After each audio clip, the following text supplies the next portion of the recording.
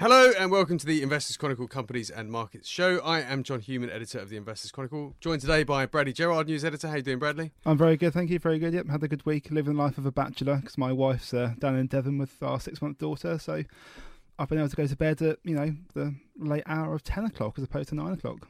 Been brilliant. Lucky you. Yeah. Lucky you. I still get to go to bed at 12. No, my wife's around. Stephen Wilmot, company's editor. How you doing, Stephen? Yeah, not bad. Yeah, good. How's the shoulder? Yeah, it's getting better. Able to walk around the office without my sling, so that's progress. Still got your pillow though, haven't you? I still have my pillow. And over in the control room, looking after us today, Dom. Toms, how you doing, Dom? Excellent. Good. Okay.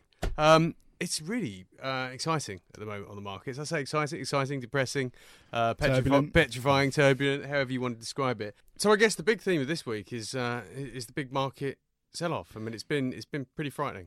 Yeah, absolutely. I mean, the biggest, the main area where it's been most visible is in emerging markets, which you wrote about in the there's a piece in the magazine we'll talk about in a bit. Obviously, largely driven by China and strong US dollar are two key drivers anyway, but it does have an impact on markets globally, and you've seen the FTSE I believe hit a year-to-date low, I think. So it does have an impact on, even if you're a domestic investor. But everything's getting thumped. Yeah, it is. So your BRICS and your non-BRICS are all getting thumped. Yeah, there's all a reason. If it's low commodity prices, has an impact on emerging market countries that produce commodities, such as Russia. Which is a lot of them. Which is bad, yeah. Or Brazil. Yeah, or if they're net importers, there's other headwinds such as the dollar strength. So wherever you turn, really, there are a lot of emerging markets that are struggling for various different reasons. Quickly jumping ahead to the results. Exactly. Let's not jump ahead. Let's jump around. Yeah, this was a big theme of the results this week. We've had a lot of mining and oil and gas results over the past week. Ugly. It's been ugly. I mean, the most striking one was Glencore yesterday. It announced actually this big write-down of its Chad oil assets, which it only acquired last year. Yeah, that struck me reading the pages, because if you acquire something a year ago and then write off basically more than half the value a year later, and that's pretty bad. And you're supposedly a trader who makes money by second-guessing commodity moves. We've always had our doubts about Glencore. We've always had our doubts about Glencore. Always. Yeah. And I think we actually, when it came to market, we wrote a rather dismissive feature of it 3 years ago now, 3 or 4 years ago. 4 years ago, yeah.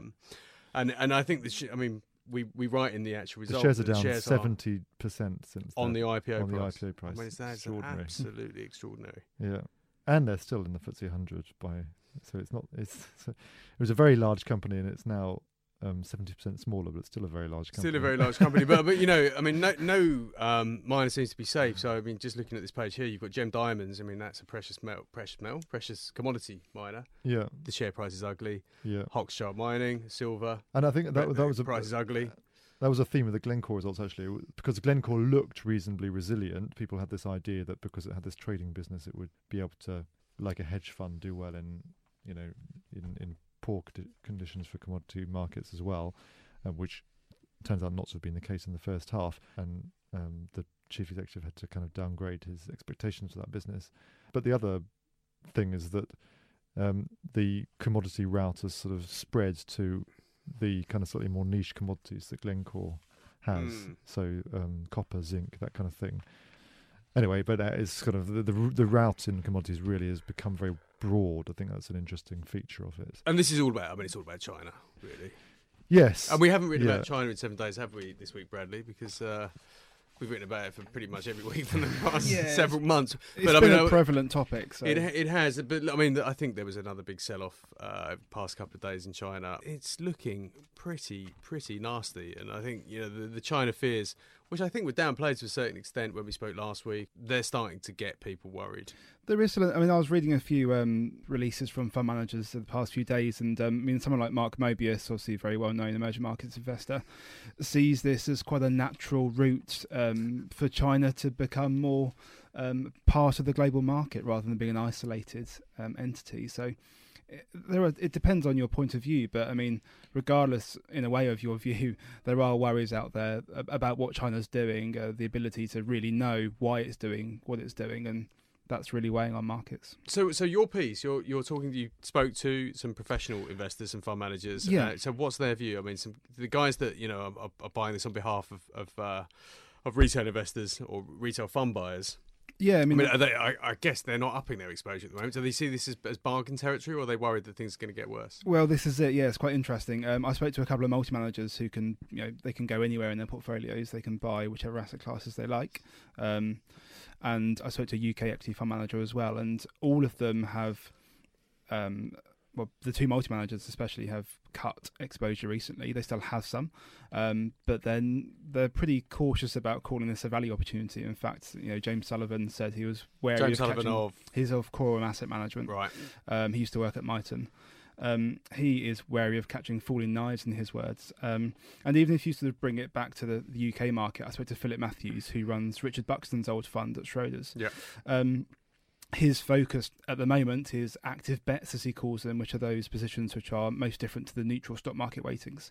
He is focusing very much on domestic stories, so domestic recovery stories like Balfour Beatty, that sort of thing. Yeah, well, I mean, I guess the interesting thing about the FTSE 100, when you compare it to, say, some of the big US indices, Dow Jones, Industrial Average, S&P 500, is that the FTSE 100 has always been much more of an international index, much more mining heavy. So I mean, to its detriment in the last. To its detriment now, weeks or absolutely. So yeah, I mean, it's going to be exposed to this perhaps worse than some of the other. Yeah, and it's a point that Philip Matthews raises in the piece, actually, that the difference, the dispersion in performance between the FTSE 100 and the FTSE 250 is pretty stark year to date. The FTSE 100, when he was speaking, was just down year to date. The FTSE 250, quite the opposite. It's up quite strongly. The FTSE 250 has always been perceived as this is much more UK centric. I think that is perhaps less true now. I mean, looking at lots of the UK companies in that mid cap tier, a lot of them are much more international in scope now. I mean, I think that's fair to say. Well, all the engineering sector is all FTSE 250. Obviously, that's very international. But I guess the FTSE 250 also contains all of the retailers, just about all the retailers. Yeah. House builders. The house builders. Well, should we talk house builders? Yeah, well, we're dying to talk house builders. We had a big chat about this in the office. Let's talk house builders. I mean, emerging markets. So, let's sum up. Yep. Pretty horrible. Be careful. Be careful with either UK companies that are exposed to it or investing in funds that are directly exposed to it. Yeah. UK is probably the place to be at the moment. There are maybe some opportunities, like James Sullivan said. Standard Chartered could be a good contrarian bet if those want to be early. Contrarian. If those want to be early into the theme, check out Chris Dillow's piece as well, because he talks about emerging markets extensively in that. Okay, let's get back to house builders, which we briefly alluded to there. House builders, we had a good debate this week in the office about the prospects for house building shares, because we had results from Persimmon and Bovis. Yeah, and we've just got into this quite familiar pattern where every time a house builder is reported, it's beaten expectations. The shares have jumped to good, 3 or 4%, and we've reiterated our buy recommendations. We have reiterated our buy recommendations again this week. We have reiterated them again, but there is, I think, there's room for more caution than there. I agree. Than there has been for some time. House building fell quite dramatically in the second quarter because of labour constraints. I saw the actual numbers of houses being built. The ONS stats came out this morning. Okay, I mean that's surprising, because it's not like there's a shortage of demand for new housing. No, exactly, and it's got very little to do with demand. Though, I mean, there may be, there are affordability constraints. Though not for Persimmon. But there's not lending constraints at the moment. But the lenders are expanding their balance sheets. Without a doubt. Something we've discussed in previous podcasts, I think, is the kind of health actually of the kind of domestic banking industry, which isn't exposed to legacy. So I guess the summary is we're a little bit worried about house builders at the moment. Yeah, we're wondering if we should moderate our, what has been a very successful bullish call for the past 3 or 4 years. Yeah, I mean, I wrote my editorial on this last week, and this was purely on the scuttlebutt basis that I can't get a builder. so I mean, so my twisted logic goes something like, I can't get a builder, therefore these guys must be struggling to get labour as well. And actually, it's turned out to be sort of true. as the official stats show a week later. You should work for the ONS. I don't think the ONS has a gut feel division. But, it does feel like when you look at house builders and the run they've had, that the shares are very expensive based on the measures by which we would historically value them. Yeah, I mean, historically, these shares have been valued as a multiple of NAV, and Persimmon's shares are now almost three times NAV. And how does that compare with? Which is with very, very expensive against history. I mean, when I last looked into this, which was admittedly a few months ago, I think the long-term average, Persimmon has always been at a bit of a premium, but like the long-term average was about 1.4, 1.5 times NAV. Yep, sounds about right. So, Persimmon's, okay, it's always traded at a premium because it didn't raise equity in 2009, and it's got a very strong track record as a result. But it's even by its own standards, it's very expensive now. The market is buoyant still, but it's just housing starts in Q2 fell sharply, reversing more than half of the gains in the first quarter. It's quite striking. Yeah, and that they think that has something to do mainly with labour shortages. Really? Well, which is exactly what I wrote about. Yeah, it is. I am a genius. Hey, the editor. Thank you. Thank you, everybody. I mean, no, it's interesting because my other worry is that, valuation-wise, you talked about the NAV valuation on a PE basis, they're looking expensive too. Yeah. And, that's not necessarily how the sector has traditionally been valued, but I guess when one metric starts working against you, analyst community, you start moving on to another one, which perhaps makes them look a little bit more viable. Mm-hmm. But even which is in this case PE ratios, which even in that case they're looking a little bit toppy. Yes, I'm not quite sure exactly what the PE ratios of house builders have always looked quite cheap relative to the rest of the market. Exactly, and now they're not. And now they're cheap. Looking a bit more in line, and I guess that is a warning flag. Definitely. Now, we would generally argue that a PE ratio is a reflection of the potential growth of profits in the months and years ahead. But we're also worried about that because this is not an industry that can increase supply very easily. It cannot build a significant number more houses each year than it did the year before. Mm-hmm. Certainly from where we are today, and yet the cost side of the equation is starting to work against it. Yeah, and there's actually signs that for Persimmon that the house price growth, which has also been a big headwind, starting to slow. So it could be that none of this is exactly bad news. It just makes the shares look a bit expensive. Yeah. If some of those tailwinds moderate, the cost pressures are sort of building, house price inflation is cooling, and they just can't produce the production, the growth and starts that they have for the last 3 or 4 years. Well, but my view that then they're too expensive. Indeed, well, my view that I wrote in the editorial was not so much that they, even if they wanted to build more, if they wanted to build more, they could. Right, I'm sure they could. Well, there's planning though, isn't there? I mean, there's a lot of NIMBYism and there is slow. But they've still got 4 or 5 years of supply, massive land banks with consented. But if they were to flood the market with properties, that would have an impact on pricing. And pricing. Well, and they can't. They just can't. They can't. Even if they wanted to, which they have no economic interest in doing. That is my point. Yeah, they couldn't just muster up the brickies and the all the timber and all the stuff that you need to make houses. No. It's got to be a fairly controlled process, and I think that has been highlighted by these results and the fact that the shares for the first time in ages fell on the results. And then looks like there might be a bit of profit taking there. Yeah, I'd kind of if I owned those shares, I'd probably be thinking the same. Certainly taking any profit off the table and perhaps running with the original stake. Because there's cash to come back. I mean, they're still going to be distributing. Yeah, exactly. And Persimmon is special dividends in the year. Absolutely. Both Persimmon has this huge kind of cash return plan. Yeah. Okay. No, it's interesting stuff, and definitely watch this space because we're going to be looking at that very carefully in the weeks ahead. Because as I write in my editorial this week, a paper profit is one thing, turning it into a real profit is another, and there's nothing wrong with taking a profit from time to time, especially in a sector that is cyclical, which house building is. There you go.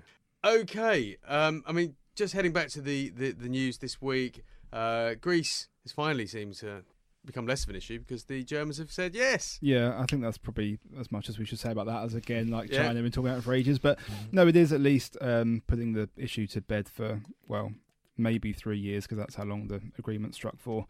Germany's parliament agreeing this, albeit with some rebellion, is obviously a very good thing, because Germany will be the biggest contributor, I believe, to the bailout package. So, yeah, hopefully job done. Let's not worry about Greece anymore for a few years' time. Yeah, and I was intrigued by the story about German real estate that we ran in the news section this week, because we're kind of big fans of that. And but it seems that other people are not. Well, it was sparked by a move by Grainger to sell off its German residential assets, and Grainger diversified into German private rented accommodation. But that's the way the market works there. Yeah, exactly. It's a big rental market, and so there's a very established institutional market for buying these assets. And so when in 2005, its traditional business is buying these regulated tenancies, pre-1989 tenancies where where basically the tenants pay next to no money, but when they die or move out, then the value of the house increases quite a lot because it's marked to market, exactly, because these old rents are no longer valid. Yeah. So it has this kind of quite very specialist residential investment business, which is recognized for years that it's not the future, but it still makes money out of it, so carries on. But anyway, yeah, and so it diversified into Germany. But now that the UK private rental sector is turning into institutional asset class, it's decided to kind of sell that business and move back to the UK. So that's kind of an interesting development for Grainger. Yeah. Well, we've tipped a couple of companies out. Yeah, and back when we have recently. Jonas, our property guy, has tipped a couple. One called Spree Deutschland or something. Very good pronunciation. I was about to say Phoenix Spree. Phoenix Spree, yeah. Well, SPREE, Spree. It's the river which runs through Berlin, as it happens. Anyway, it owns Berlin. He was paying attention in geography lessons. I wasn't. An excellent German lesson from Stephen. Do you know Borussia Dortmund played Borussia Mönchengladbach on the first day of the German season this year? Is that right? Yeah. What's the results, Steve? I somehow managed to miss that one. Can't imagine why. Yeah. Anyway, so that's it's for one thing. It's about specialisation. I mean, the investors and analysts like companies to be quite specialised these days. They like, they like REITs not to do massive. So in property, they like the real estate investment trusts not to do massive development projects sometimes, because as an investor you can invest in a developer if you want that kind of exposure. Yeah. And likewise, there's been this move for, actually it's been going on for some time. Like British Land sold its last overseas assets a couple of years ago, and there's been this shift back to the UK. And let's not forget that the UK domestic economy has, as we've been discussing, been more promising than the ones in continental Europe for some years now. So even Germany, which is pretty healthy, so that there has been sort of an incentive for property companies to basically sell their overseas assets. But yeah, it doesn't. But we like the specialists. But at the same time, we like these German specialists trusts. I mean, when I was covering property, I tipped if I'm allowed to blow my trumpet for a moment, I tipped the Taliesin Property Fund, which is a UK listed, like Phoenix Spree Deutschland owns Berlin housing. Ian kindly pointed out in this news article that I tipped it at 1,085p back in November 2012, and it's now at 2,348p, so it's more than doubled. Well, Stephen, you did call the whole regional property recovery, and I think Germany's quite regional. You did call that before anyone else did, and were the who did you get the award from? LSL. And you were the LSL Property Journalist of the Year and Newcomer of the Year. and international property journalist of the year. Yeah, actually, then they particularly singled out my German residential articles. So there we go. There you go. You're wasted as company's editor. Should be running a German property company. Absolutely. Okay. On the news front, anything else particularly interesting? The living wage thing I thought was quite interesting. Yeah, it is. It's an issue that was obviously flagged in the budget. So arguably the issue itself isn't massively new, but what is new is research from Liberum. They've sort of crunched the numbers of the support services businesses and highlighted some of those they think will be most impacted by this, actually. Obviously, the numbers in the story are based on Liberum's research. One guesses they will know the companies well enough for the figures to be correct. They highlight Mighty and Mears as particular casualties of the living wage because of the low amount, the low average amount they pay their staff. Yeah, I can believe that. I mean, I used to cover a couple of these companies, but G4S was a company that always struck me. I had no idea. It's the largest employer on the FTSE. It's massive. On the FTSE, in fact. It's absolutely huge. And obviously, when you think about it, it's like, yeah, of course, it's lots of security guards earning minimum wage. So you guess they'd be in and there cleaning as well. Staff and that sort of thing. So yeah. Arguably the groups are sort of predisposed to having a workforce that is paid a bit less, but with these changes, obviously that means the effect on them will be magnified. And as I said, Liberum highlights Mighty and Mears as being among the hardest hit in the support services sectors anyway. But Emma, who wrote the story, also references other companies. So there's Interserve, which is support services too. They've already outlined the potential impact to their bottom line as they see it. 10 to 15 million quid. Yeah. I mean, that's not small. No, it's not small. It's not insignificant, no. And obviously, it's difficult, I suppose. These companies are largely geared into government spending, so I guess there's a bit of a problem whereby, say if you're a gambling company and you're being taxed more, you can maybe up revenues, but if you're a support services company, you've got to pay your staff more, but your client is the government, which is cutting its budgets, then it gets a bit tricky. Yeah, all right. I'm not sure what that impact that's had on our recommendations in the sector, but I imagine we'd be fairly cautious on that basis. Yeah, I think Emma's. I'd watch out for a few tip updates. Actually, I think I heard her talking about a potential change for one of those companies. So yes, indeed. I won't ruin it unless Stephen wants to reveal. No. Next week's tip section may feature a sell recommendation in that sector. It's all we should say at this point. Enticing. That's front running, isn't it? I haven't said which company it is. I'm selling all of them now. Talking of front running, Stephen, I wasn't accusing anyone of front running.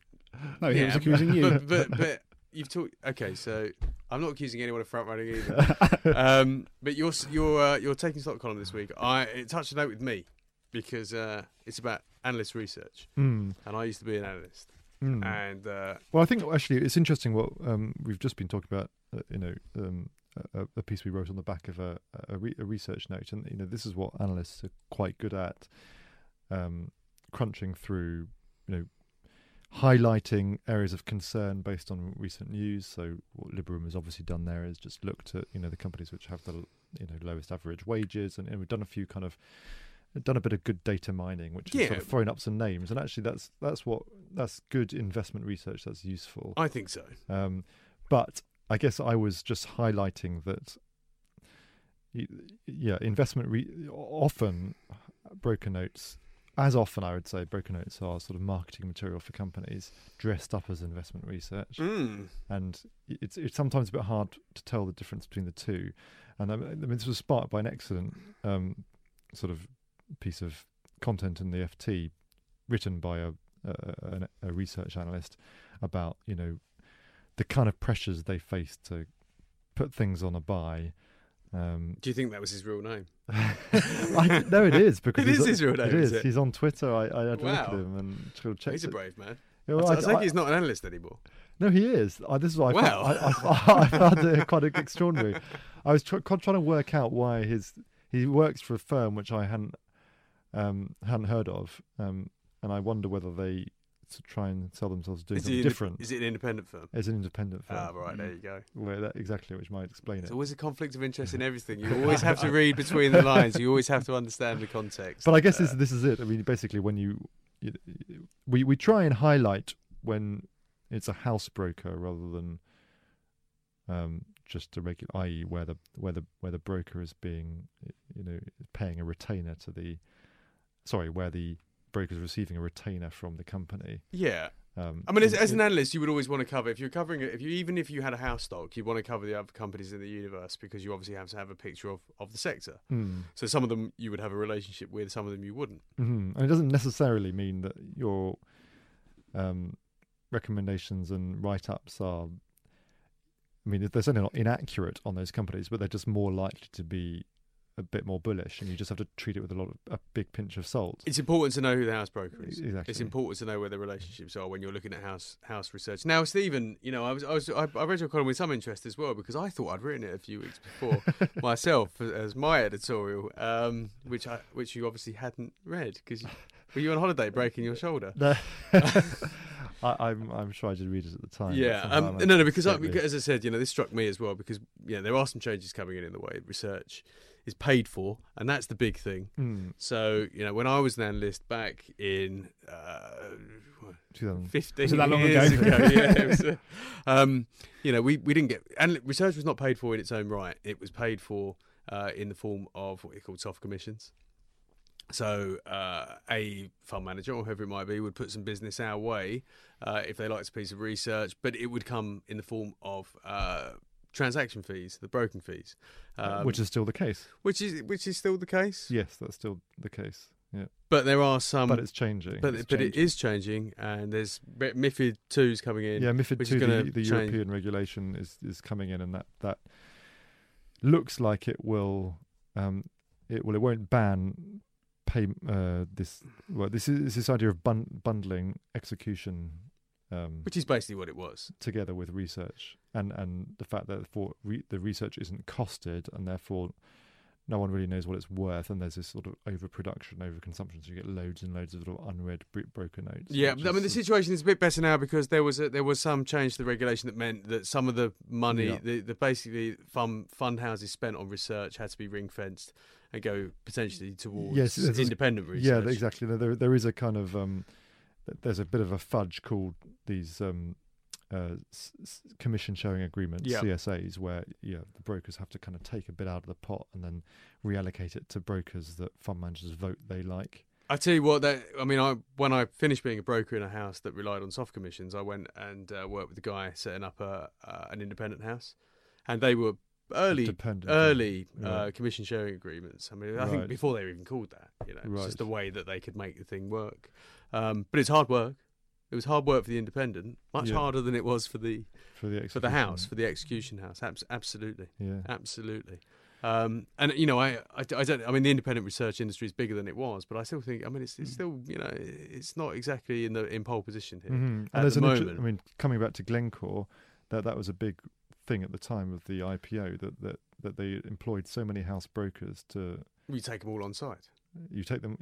They all produce these very bullish notes, and there were very few independents. Well, the independents don't get the access that they need to get the numbers and the access to management to ask the questions that they need to ask. So it happened a lot with large IPOs that they would basically take every analyst they could possibly find on site. And so the worst high profile IPO of the last 5 years I think had a vast majority of analysts saying buy. This is a good example of it's a perfect example. Maybe there should be like a limit or something. Maybe that's a rule needs to come in. I think the rule needs to my mind the rule would be, you should not restrict the access that independent analysts have to management within an IPO process, because then you might actually get some independent views on it.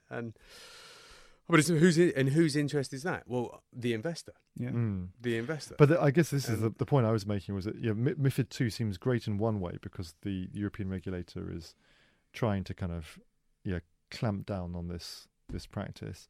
And the other thing to bear in mind actually is that the institutional investors the fund managers don't pay for it out of their own cost structure. They merely add it to the bill that they then send to their. Oh, they're being stopped from doing that now.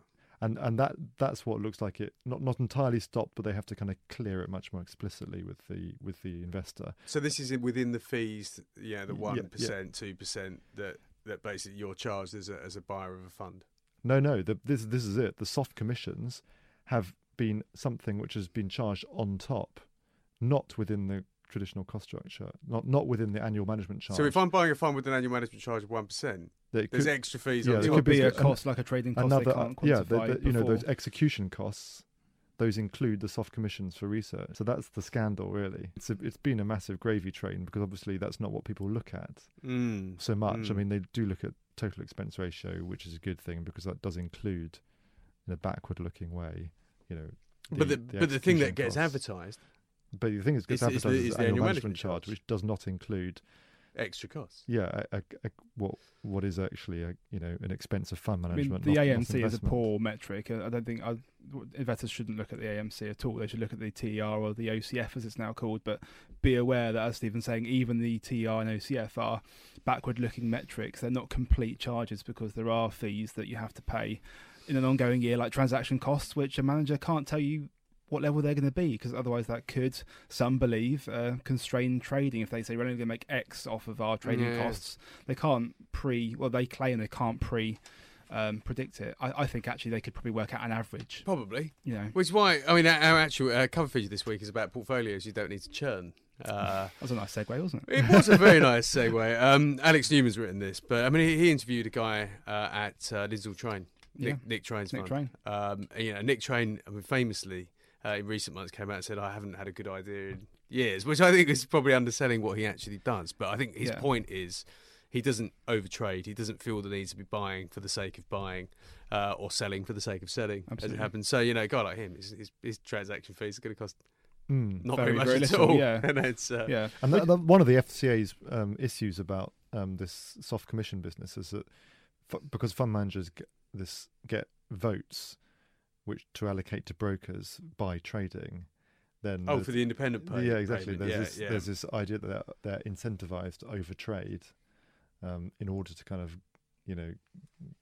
get leverage with brokers. It's not a great arrangement. It's basically just really full of conflicts of interest and it is weak kind of incentives. And when I was in that, that's what it felt like. I mean, if you weren't trying to drum up some trade, you were probably on the wrong end of some kind of corporate finance related push to win a client or support a client that you already had. The whole thing felt, as Daniel Davis pointed out in his piece, and I thought it was very brave to write that, I have to say, before I knew he was an independent analyst now. It did feel riddled, as you say, with conflicts of interest. It didn't feel great. And the MiFID, and I'm always worried about saying that. I always felt like and the MiFID, I mean, it's well known by the FCA, but the MiFID 2 will hopefully sort of neutralise some of those conflicts of interest, but it then comes to the danger that the stockbrokers then have to remunerate themselves by charging companies more, which will further undermine the research, the independence of the research. And as you point out, they'll go more down the corporate route anyway. Exactly. So then they'll be even more hamstrung by the relationships that they have with the company, between the companies and the brokers. I mean, it's a really tricky one. It's a really tricky one. The reason I wrote my column a few weeks before you wrote yours, Stephen. Not going to let me forget this one, are you? Was that I had a letter from a reader basically saying, what is the value of equity research? Should I worry about buy, hold, sell recommendations? My response was basically, no, that's irrelevant. Whether you buy, hold, or sell something is up to you, and can be influenced in the note sense by other relationships. However, I do think there's value in equity research. These guys are not stupid. They do spend a lot of time focused on a very small set of companies in most cases, talking to management a lot. They've got insights that you could never hope to have. And the forecasts they have are well thought through. And if you understand what goes into them, then they're valuable and they're all you've got to go on in terms of valuation. Absolutely. They're worth important. Reading, they're important. They're worth reading. Yeah. The other problem, obviously, retail investors face is they can't actually get them. Yes.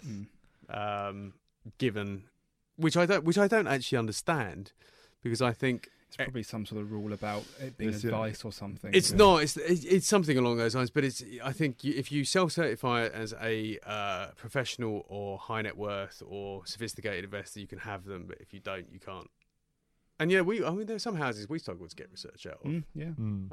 We get most of it, but it's a funny business. It should be more freely available, really, especially if there's in the environment that we are of liberalised pensions and everything. Surely, hopefully, Yeah, I agree. I completely agree. But then equally, if you just flood the market with all this research and people don't know how to read it, because the nuances are important, and exactly. that's what we spend our time trying to work out.